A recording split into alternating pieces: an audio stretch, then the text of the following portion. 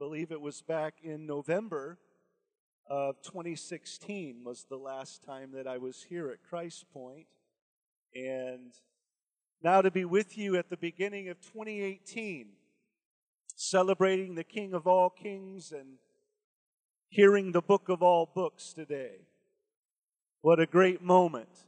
I was thinking about the beginning of 2018 and what I wanted to express and share with you today.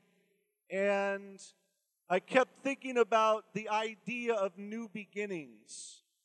Of course, the letter or the number 8 is a number for new beginnings in Scripture. 2018, a year of new beginnings. And I was reminded of the passage in Psalm 128. Now, I want to ask you to go ahead and turn there this morning.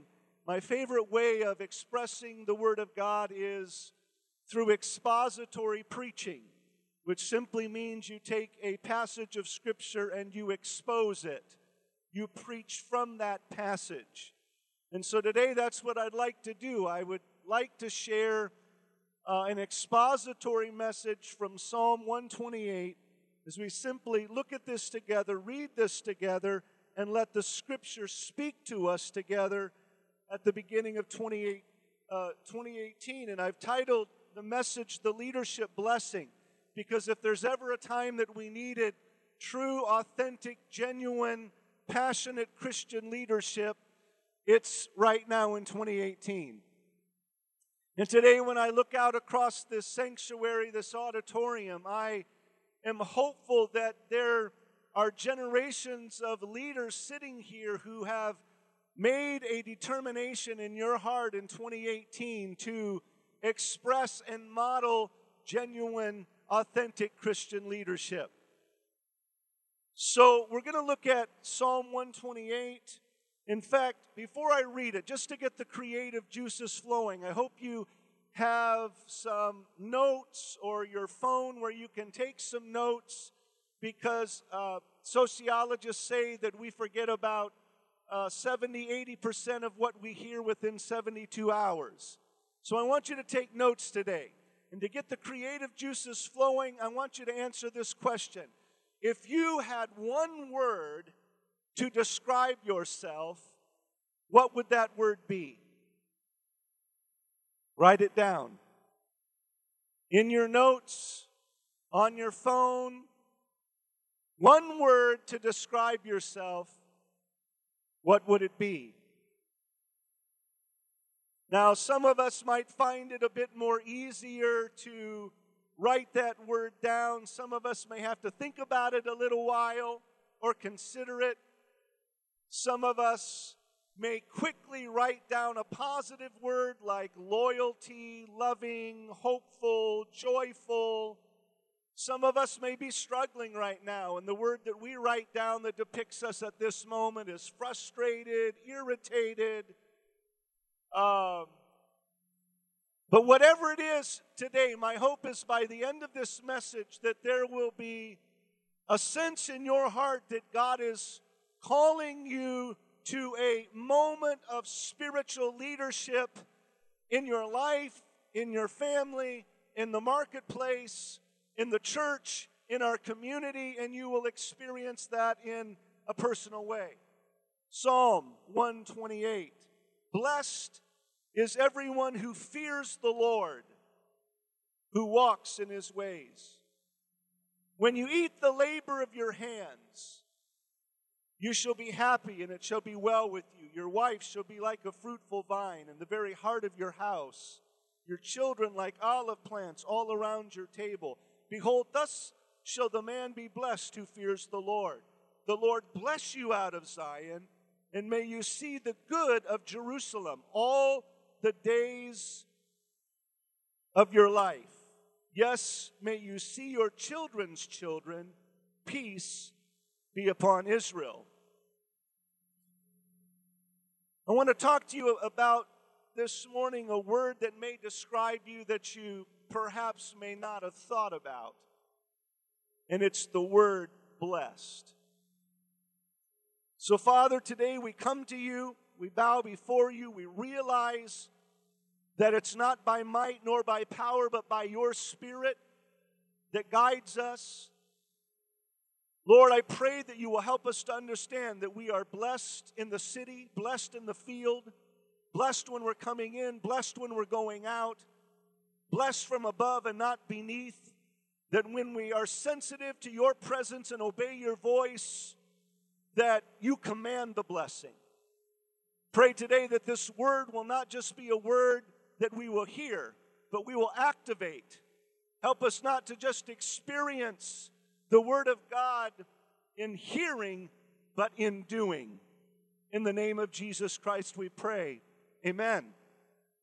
So we look at this passage of Scripture, and first of all, we read the idea, verse 1. Blessed is the one who fears the Lord. I want you to write this down in your notes. The first point of this message, the blessed life. Would you say it after me? The blessed life.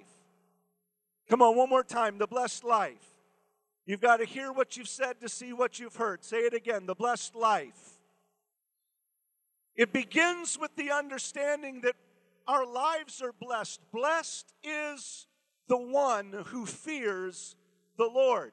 Let's just take a moment and expose this first phrase, blessed. In the Hebrew word, it's the Hebrew word ashar, which literally means to advance in a straight line.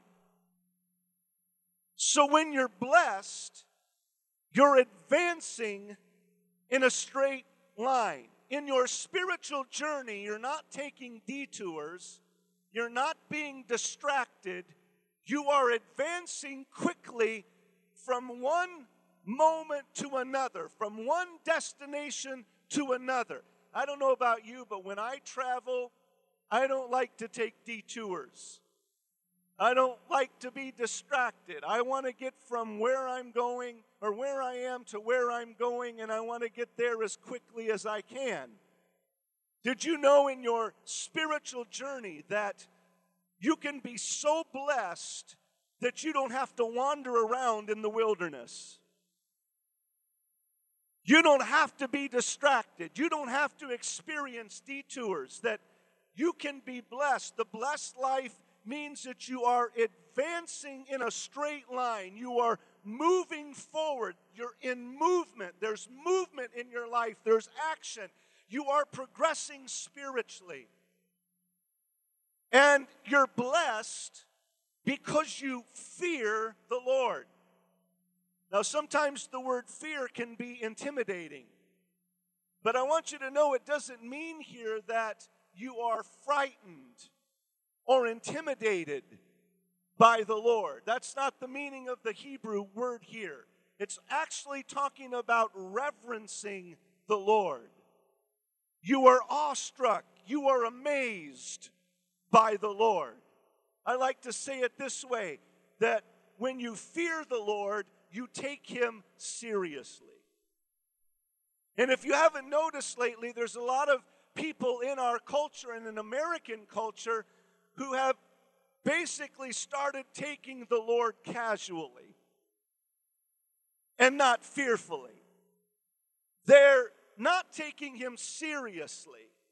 So they'll come on a Sunday morning and come to a worship service, but then during the week they leave him back at the church on Sunday and they take him casually the rest of the week. It's almost as if we want to buy the Lord for half price. We just came through Christmas, and I know some people don't like Christmas shopping. I like Christmas shopping. I mean, during the weeks leading up to Christmas, I just love to go out myself and just visit stores and look at things for my wife to surprise her, and for my kids, for my daughter. I mean, I bought my daughter this pair of brown boots a couple of weeks before Christmas, and I was so excited to see her open those boots on Christmas. And what was even more exciting to me was this last week she wore those boots to the International Mission Center, which means she likes them, because If she didn't, I would never see them again. They would be in the closet. I would never see them. But now I know she likes them. So my teenage daughter's wearing the boots that I bought her for Christmas, and I was so excited about that. But I love Christmas shopping. And the thing is about Christmas shopping is you don't look to buy things for full price. If it's full price, I don't buy it. I look for 50% off. Or I find a store that's pasted with 50% off, 70% off. And those are the stores I like to go into and shop for my family for Christmas. We're wired to want to get something because it's a great deal. And we don't have to pay full price for it. But can I tell you, when it comes to our relationship with Jesus Christ, we're not going to be able to involve him in our lives because of a shortcut or purchase him half price. He gave his entire life, his being. He gave himself for us. And so when he comes to us, he says, listen, you can't buy me half price. You can't buy me casually or follow me casually. You have to give yourself. You have to deny yourself. Take up your cross and follow me. You have to pay full price for me. Go 100% for me. You need to take me seriously. Blessed, advancing in a straight line, is the one who takes the Lord seriously, who walks in his ways. The other day I was driving on the I-5 out in Southern California, and honestly I was going a little bit too fast. And there was a highway patrolman sitting along the side of the road. When I saw the highway patrolman, my footwork changed. I tapped my brakes. I looked down at my speedometer and realized I was going a little too fast. And here I was driving, looking in my rearview mirror, side mirrors to see, oh my goodness, did that highway patrolman clock me going too fast? Well, fortunately, he didn't pull out, and I kept on driving, but I can tell you that my speed changed. My footwork changed, and here's why. Because I recognized someone in authority was watching what I was doing. See, I think sometimes we take the Lord casually because we forget that he's watching what we're doing. And whether we recognize it or discern it or not, he's looking down at our lives and he's wondering if we are speeding, if we are taking things too quickly, if we're not understanding the life of Christ and the service of Christ that he's placed before us, and that we're walking in his ways. That the most important thing is not our feelings, but our feet. How we walk out our Christian lives. We make a determination that it's not my will, but it's his will that's done. We make a determination that we're not blessing him some of the time, but all of the time. We make a determination that we're not surrendering some to him, but we're surrendering all to him. Our footwork changes. So the blessed life is about advancing in a straight line because we take Christ seriously, and our footwork changes to make sure we walk out his ways and not our own. Are you ready for the second verse? We move to the second verse, and now we read the idea. When you eat the labor of your hands, you shall be happy, and it shall be well with you. Second idea, write it down, the blessed job. Somebody say it after me, the blessed job. One more time, the blessed job. Can I give you just a short synopsis of the theology of work in Scripture? Did you know that work was actually created before sin? Work was not a result of sin. In the beginning, it was a blessing, a gift from God. In fact, God placed Adam in the garden, and according to Genesis 2:15, Adam was placed there to work the garden, to tend the garden. It was a blessing, it was a gift. God even created Eve, placed her alongside of Adam so that she could help him in the garden. It was a blessing. The garden was clean and pristine. Adam didn't have to worry about a weed eater or an edger. He just had to tend the garden, take care of the garden. But then what happened?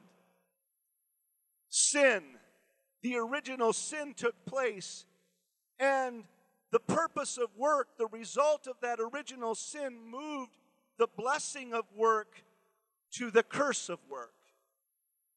In fact, if we read Genesis chapter 3, verse 17, one of the judgments for sin is a curse that it's placed on work. Cursed is the ground because of you. Through painful toil, you will eat of it all the days of your life.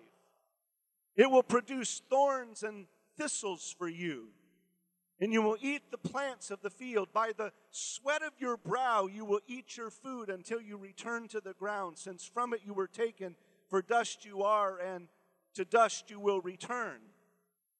What happens is we have this introduction of thorns and thistles, the creation of pushback, this understanding that now creation is pushing back against humankind because of sin. Thorns and thistles arrive on the scene.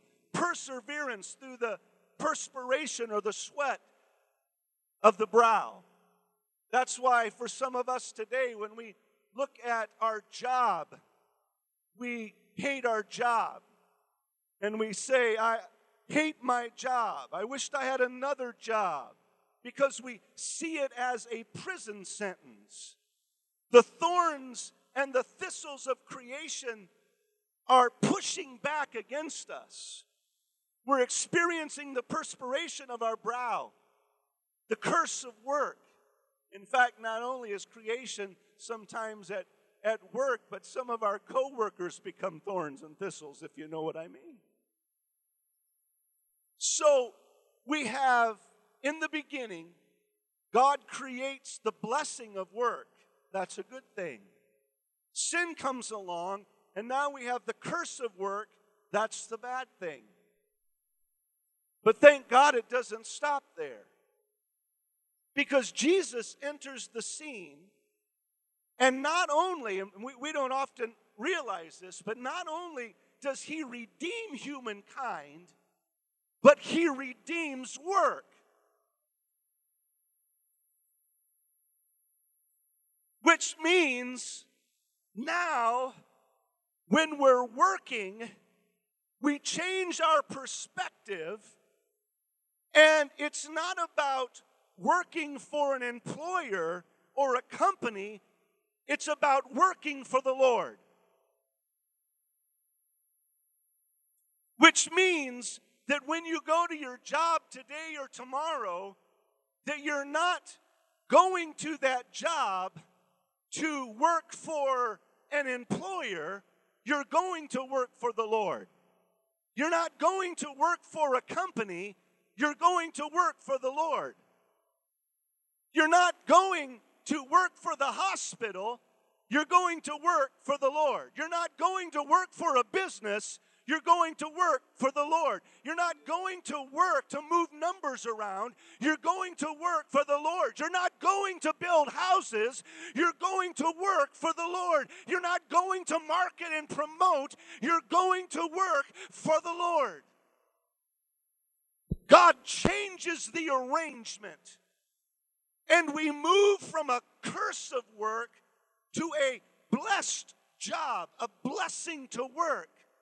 Because now we're not going to work 50 hours for 50 years so we can retire. 50 hours a week for 50 years to retire. We're not going to amass wealth or accumulate finances so we have enough retirement so we don't have to work anymore. No, we're going so we advance the kingdom of God on earth and we intensify our light wherever we are to move the kingdom and mission of Christ forward in the name of Jesus. Hallelujah. So if you're going to work today or tomorrow and you're not going with that understanding and perspective, you're missing the whole meaning of the book of all books when it comes to a blessed job. You're not understanding why you're doing what you're doing. If you're not doing what you're doing, you're not making the world a better place, first of all. And second, you're not making eternity a better place. Because the only way the mission of Christ moves forward is because there's a born-again believer in every workplace, in the marketplace, every sector of society, every institution, shining brightly in the midst of the darkness. God completely redeems work. Changes your perspective. Gentleman walks up, sees a guy at a construction site, and he says, "Hey, what you doing?" And he says, "I'm laying bricks." He walks up a few more steps, and there's another guy, and he says, "Hey, what are you doing?" And he says, "I'm building a cathedral." One guy had the perspective that he was building or laying bricks. Another guy had the perspective that he was building a cathedral. Some of us have the perspective that we're laying bricks. Some of us have the perspective that we're building the kingdom of God. We're building the cathedral of God on earth. And everything that we do is about advancing the kingdom of God and doing something of eternal significance. Messenger students, that's why the missional life is not just a spontaneous or moment-by-moment thing. It's a lifestyle. Whether you're in your classrooms, whether you're working your job, being missional is about intensifying your light continuously and building a cathedral, moving the kingdom of God forward on earth at all times. Somebody say a blessed job. Ready for the third verse? You're getting this today. Leadership blessing. In the third verse, your wife shall be like a fruitful vine in the very heart of your house, your children like olive plants all around the table. Love that idea. It's the idea of the fact that your family is blessed. Somebody say a blessed family. And isn't it interesting that the scripture says, in the very heart of your house? Did you know that your house has a heart? It has a climate, an environment, an atmosphere. Most of the time, I'll just be candid, I can walk into a house and I can sense the heart of that house, the spiritual atmosphere and climate of that house. Just spiritually in tune with what's happening there. It's an incredible understanding that when we have a blessed family, that there's a healthy heart in our homes. And right here, we read about the idea that there's table time. And table time in the Old Testament, children growing up as olive plants. That's an interesting idea because it took about 15 to 20 years for an olive plant to become an olive tree. So, as parents, we recognize that we have 15 to 20 years to nurture and cultivate those olive plants so they become solid olive trees in our culture and community. But in the Old Testament, table time was used to not just eat food, but develop the spiritual climate of the home and provide direction for the children. So it was special. It was not just special, but it was ordinary for families to gather around the table, because that's where mom and dad used those significant moments to shape and direct their families and their children. I know today it seems extremely challenging to us because we're constantly dealing with hectic and busy schedules. You know, my kids are, except Grace, my 13-year-old, they're out of the house. But during the time that they were growing up, I mean, they'd come running downstairs and they're running fast to try to get ready for school. And then after school, there's sports, you know, basketball practice or baseball practice and, you know, homework. And it was this incredible challenge to try to figure out, how do we strategically create moments around the table for spiritual direction? All of us have to work it out in our own way. I know for my family, I used the morning breakfast time, and my kids knew that before they ever left for school, they were going to sit down at the table with Dad for about 5 minutes. And I was going to share a scripture with them and pray with them before they headed out the door for school. All the way through their junior high and high school years, that was the commitment that we had as a family, that in the morning, before everybody headed out, there was a spiritual moment asking for God's direction and support and help through the day. And then one time a week, usually on Friday night, if there wasn't a basketball game or a baseball game or I wasn't traveling, it was family night at the Ming house, Friday night. And we would eat dinner together, or we would order pizza and have it delivered, or take it out and bring it home, and we would spend time together. And there was always one moment in that evening that we would sit down and we would ask, how's everyone doing? What's the state of your soul? What can we pray with you about? And for just a moment, we would pray with one another and use that Friday night as a table time. Because before you know it, the years have passed by, and that olive plant has become an olive tree. And you're no longer there for input and direction like you have at this moment in time. And we read that scripture, and it talks about a husband and a wife and children. We also know today that in America, that's not always the picture of what the family looks like. As much as we would want it to be that, we have single moms and single dads working 2 and 3 jobs, just trying to supply or provide for their kids. Challenges that have been created because of situations of separation and divorce and problems in the family. So as much as we would want Psalm 128 verse 3 to be the picture of every home, it's not.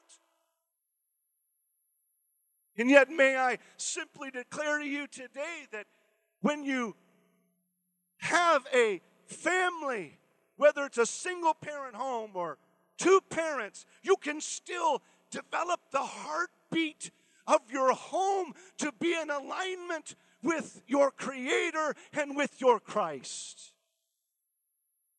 Never forget the dad who wept in my arms, and he began to just sob as I was holding him. His life was falling apart. His wife had divorced him. He had lost custody of his kids because of false accusations of child abuse. His life was falling apart, and he's sobbing in my arms. He's a first-generation Christian, the first one in his family to accept Jesus as Lord.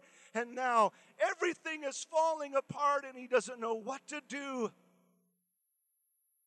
As we began to talk and pray together, I looked at him, and I'm just gonna call him James for now. I said, James, understand that you have an opportunity to create a brand new picture of what a home looks like. I know you're going through these challenges and these struggles, but you have an opportunity to change the pattern. Your dad's not a Christian. Your mom's not a Christian. Your grandparents are not Christians. You're a first-generation Christian, and you have the opportunity to change the picture and the pattern of what the heart looks like in your home. And I'm telling you, something in the spiritual realm, the Holy Spirit seized his heart that day, and he made a brand new commitment in his home to be a picture and a reflection of what a blessed family looks like. And even to this day, God has completely transformed his family life. He's married, he has kids, they're serving God, and he's moving forward as a blessed family and a blessed home with a blessed heart. Wherever we find ourselves today in family life, whoever's serving the Lord in our families, whether our spouse is or our kids are, I'm telling you today that you can have a blessed family, that God can transform literally your family and create a clean heart, a pure heart in your home, so that when people walk into your house, they'll sense the divine presence of God. Verse 4. Behold, thus shall the man be blessed who fears the Lord. Now I know we might want to just skip right over that. Blessed is the one who fears the Lord. Isn't that the same thing that was said in verse 1? Blessed is the one who fears the Lord. Blessed is the one who fears the Lord. And we could just read right through that unless we understand that the word blessed there in the Hebrew is a completely different word. It's not the word ashar in Hebrew that talks about advancing in a straight line.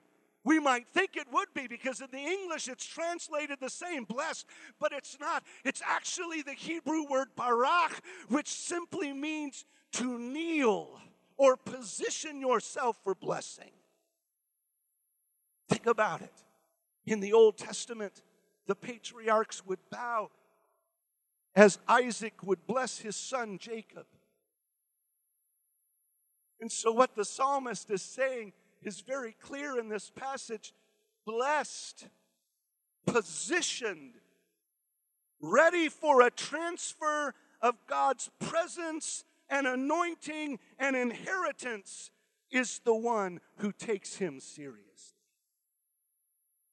What I'm telling you, what I'm sharing with you is transformative because it talks about positioning yourself to be blessed.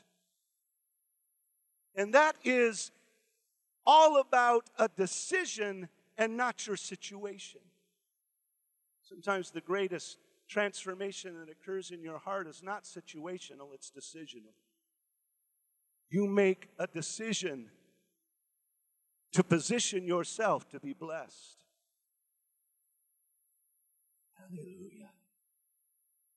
Now I want to challenge you today in this worship service that gets in your spirit. Position yourself to be blessed. Bow down before the Lord and say, Lord, I'm humbling myself before you because I know if I humble myself before you, you will exalt me in due time. You will bless me in due time. I position myself to experience blessing. We read on, and it talks about the Lord bless you out of Zion. And may you see the good of Jerusalem all the days of your life. The Lord bless you out of Zion. I hope you're getting the progression here. The fifth idea is the blessed church. Are you seeing the progression? The blessed life, the blessed job, the blessed family. What is Zion anyway? Did you know Zion is actually three things in the Old Testament? Is everybody still with me? Are you awake? I'm getting a few blank stares this morning.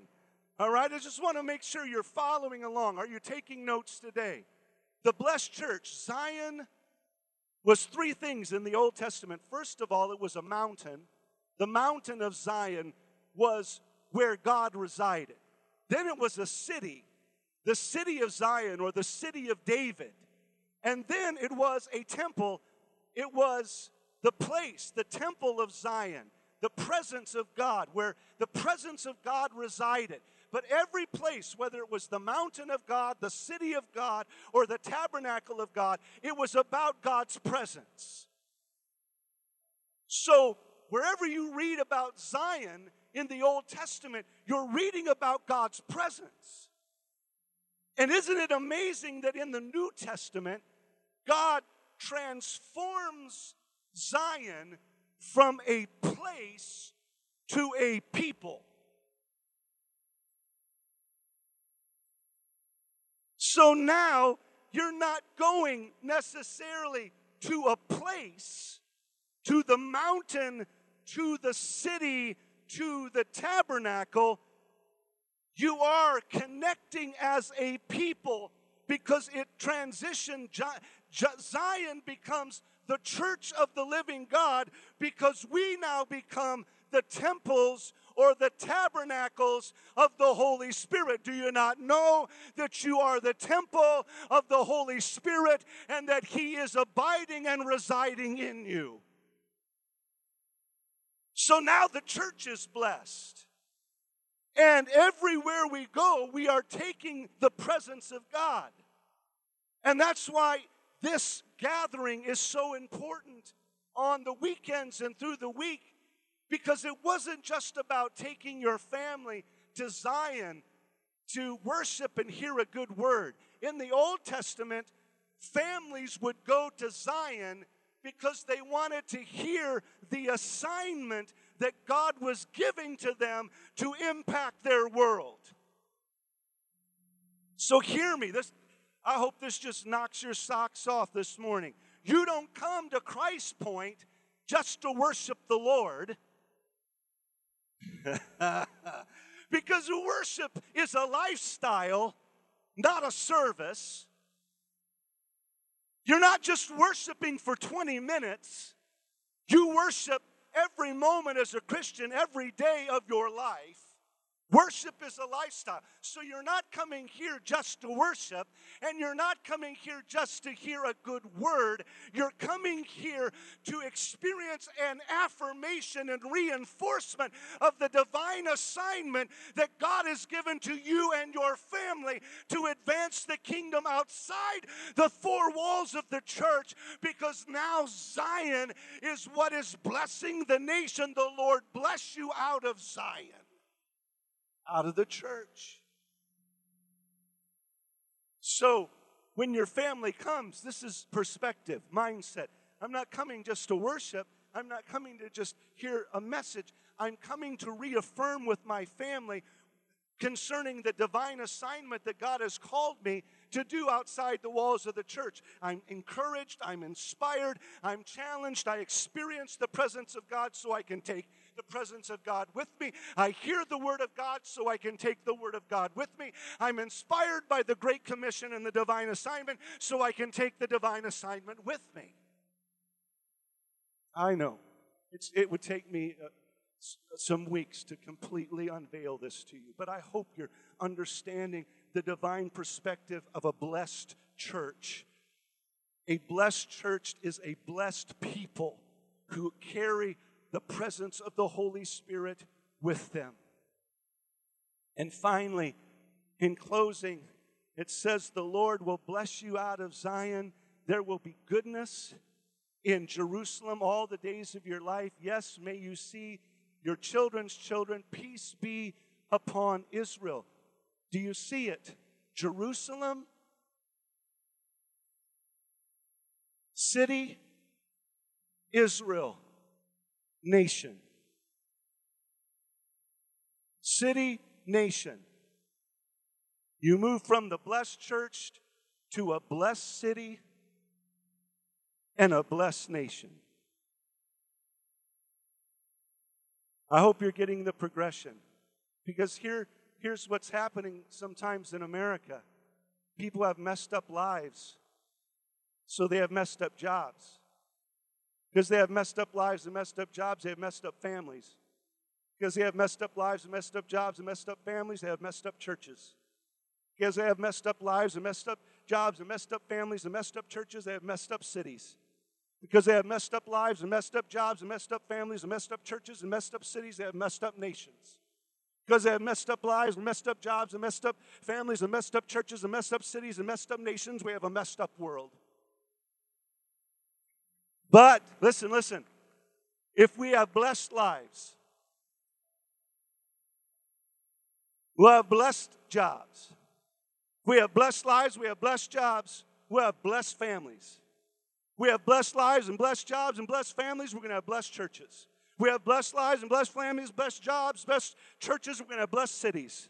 We have blessed lives, blessed jobs, blessed families, blessed churches, and blessed cities, we're going to have blessed nations. We have blessed lives and blessed jobs and blessed families and blessed cities and blessed churches and blessed nations, we're going to have a blessed world.